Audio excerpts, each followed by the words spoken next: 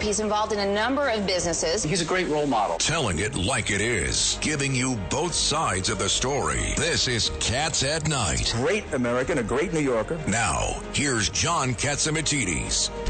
Breaking news, WABC. And that breaking news, Mikhail Gorbachev, who ended the Cold War, dies at the age of 91. My God. I knew him well, and he was a good man. Ed Cox, you knew him well, too. Well, I knew of him very well. My father-in-law's encounters with him, and also with Yeltsin. And this is not the end that Gorbachev wanted. He thought the Soviet Union would survive. It just needed glasnost and perestroika.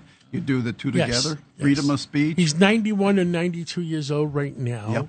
Was. And being involved in the Greek Orthodox Church and the Russians being Orthodox, we honored him 1 year. Why? He was a man of peace.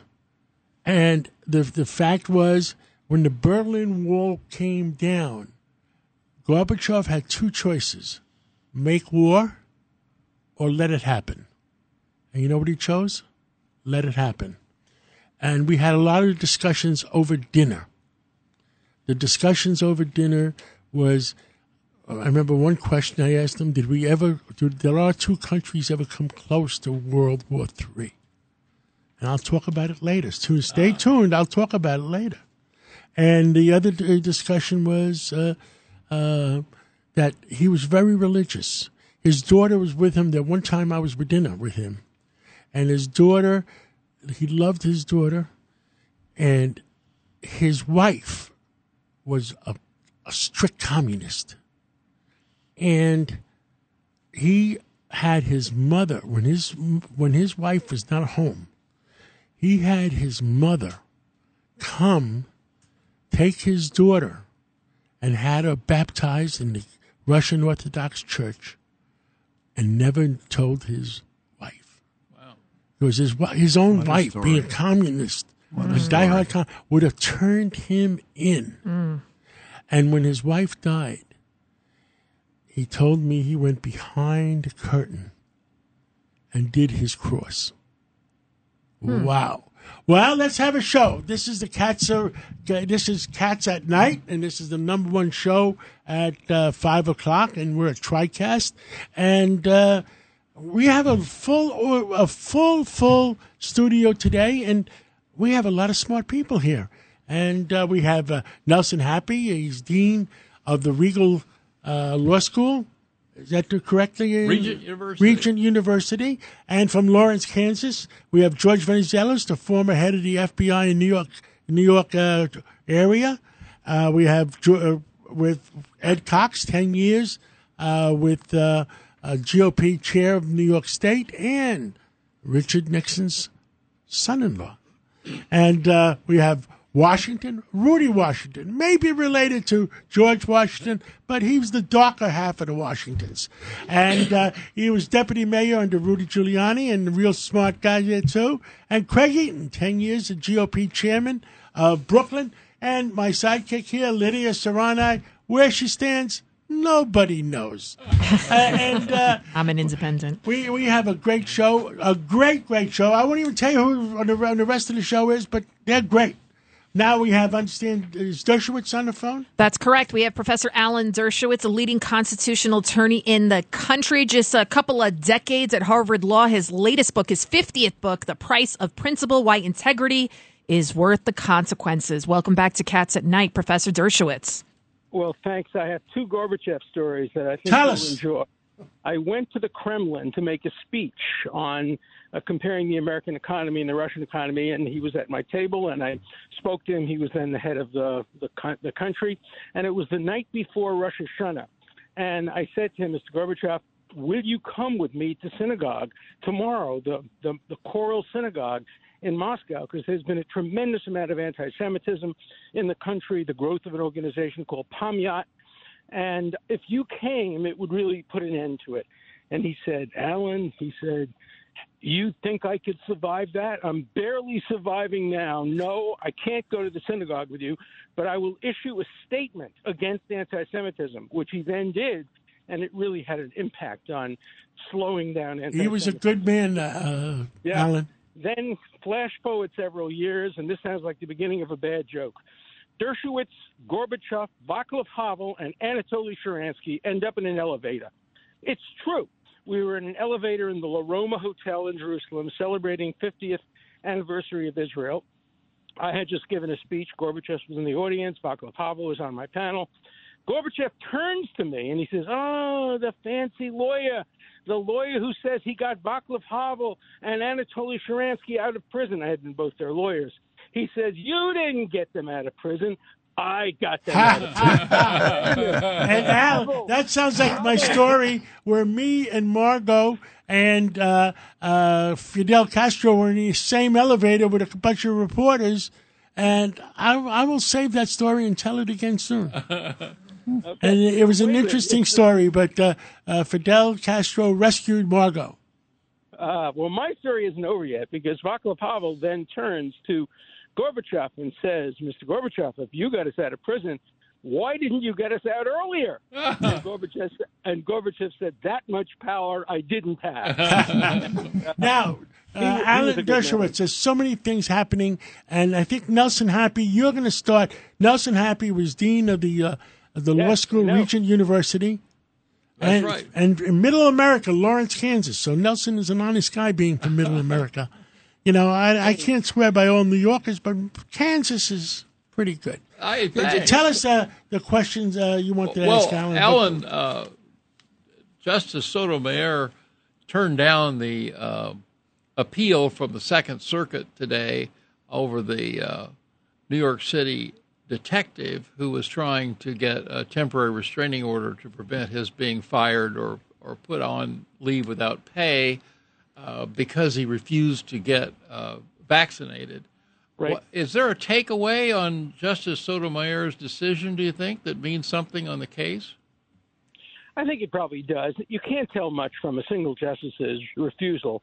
Normally, in a serious case, she might survey the other justices and see if there are 3 or 4 of them who might want to review the case. So it may be that there isn't enough to review the case. But I think it's sending a message, the same message that has been sent by the Supreme Court: reasonable rules regarding vaccination for a deadly communicable disease are going to be upheld by the courts, but unreasonable ones won't be. Well, I was wondering about the case of Jacobson versus Massachusetts. Where back in 1905, the Supreme Court said that the state could pass a law requiring smallpox vaccination. Would that be applicable here, do you think? Partly applicable. That involved only a $100 fine or something like that, and it was smallpox, which was an incredibly spreadable disease. The data on COVID are a little more complicated. The vaccination will help you not die, but will it help prevent the spread of the disease? Probably, but not as clearly as with smallpox. So I think the decision is going to be very influential, but it's not a binding precedent. But speaking about that, thank you, Kansas. You guys did the right thing on abortion. They sent the case back to the state for abortion. Kansas was the first state to have essentially a referendum on it, and it said, we're going to do the sensible thing.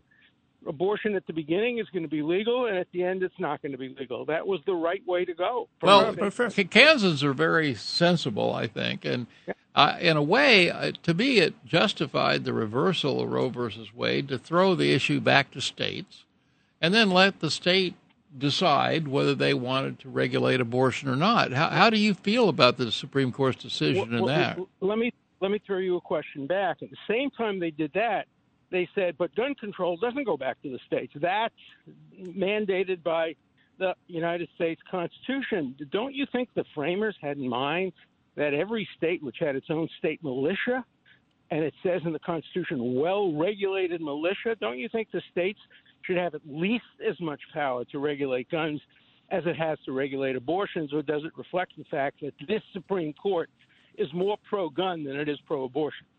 Well, I hate to think that's the case, Alan. It's certainly a very good point. I think the Supreme Court's decision on reversing Roe versus Wade was clearly mandated by the Constitution. But not reversing it in this case, because this case only involved the constitutionality of the Mississippi statute, which allowed abortions up to 15 weeks and said that's a federal issue. And the court reached out and said, even though it's not presented in this case, we're going to overrule the entire Roe versus Wade and not just address this case. So I was critical of the decision. The result, we'll see what happens. And so is Chief Justice Roberts, right? He disagreed with that. He agreed with me on this. Professor, this is Rudy Washington, but we appear to be contrarians and arbitrary in some of our decisions. How can we mandate this COVID shot, but at the same time let millions of people cross the border without any tests? And they could come in. We stop a tennis pro. I'm not a big tennis fan, but Djokovic, I think was his name. Mm-hmm. We stopped him from coming in, but he should have walked across the border. He would have been okay. Mm-hmm. You have a good point, of course. And inconsistency has become the word of the day. Hypocrisy, inconsistency. We used to live by principle. I wrote a book called The Price of Principle, Why Integrity Matters, arguing that we should go back to principles. Today it's who votes, who has the most votes, who wins, who's in control. We do it because we can do it. Those are the unprincipled ways in which we make decisions, and that explains why the number one tennis player in the world is excluded and people who won't be tested are not excluded. And Professor, now there's another big controversy going on in New York. With us right now is calling in from the other side of midnight. We have Frank Morano. Frank? John, how are you? Professor Dershowitz, it's great to talk with you, and it's great to be on with such an esteemed panel. Talk to the professor about that police officer that you knew him, Sal Greco, that got thrown off the force in New York because he was friends with your other friend, Roger Stone. I mean, you got to be careful who you hang around with, Frank. John, I hope you don't treat me the way that Commissioner Sewell treated Officer Sal Greco. But yeah, Professor Dershowitz, I'm sure you've seen some of the coverage of this lawsuit being filed. But this police officer for 14 years was essentially fired for not engaging any criminal activity, not storming the Capitol on January 6th, but essentially being friends with Roger Stone and the former Manhattan Madam, Kristen Davis. So he's now filed a lawsuit. And my question for you is sort of twofold. One of the issues raised in this lawsuit is the issue of a double standard, because Mayor Adams, when he was a police officer, was a private security guard for Mike Tyson, who at that point was a convicted felon.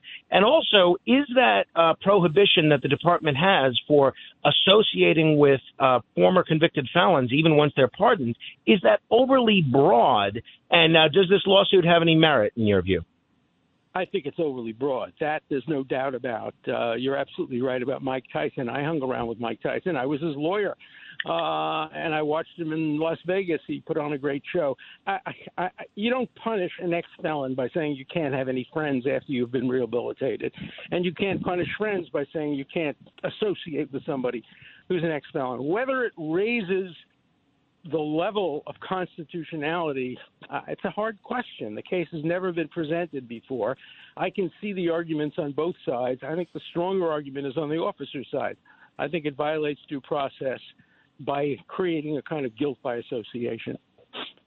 The police department have within their rules something called known associates that when you come onto the job, they make you declare, any known associates. So they kind of take that serious. But So Professor Dershowitz, is he being Dershowitz? Are they trying to cancel? I was listening. Are they trying to cancel this former Officer Greco?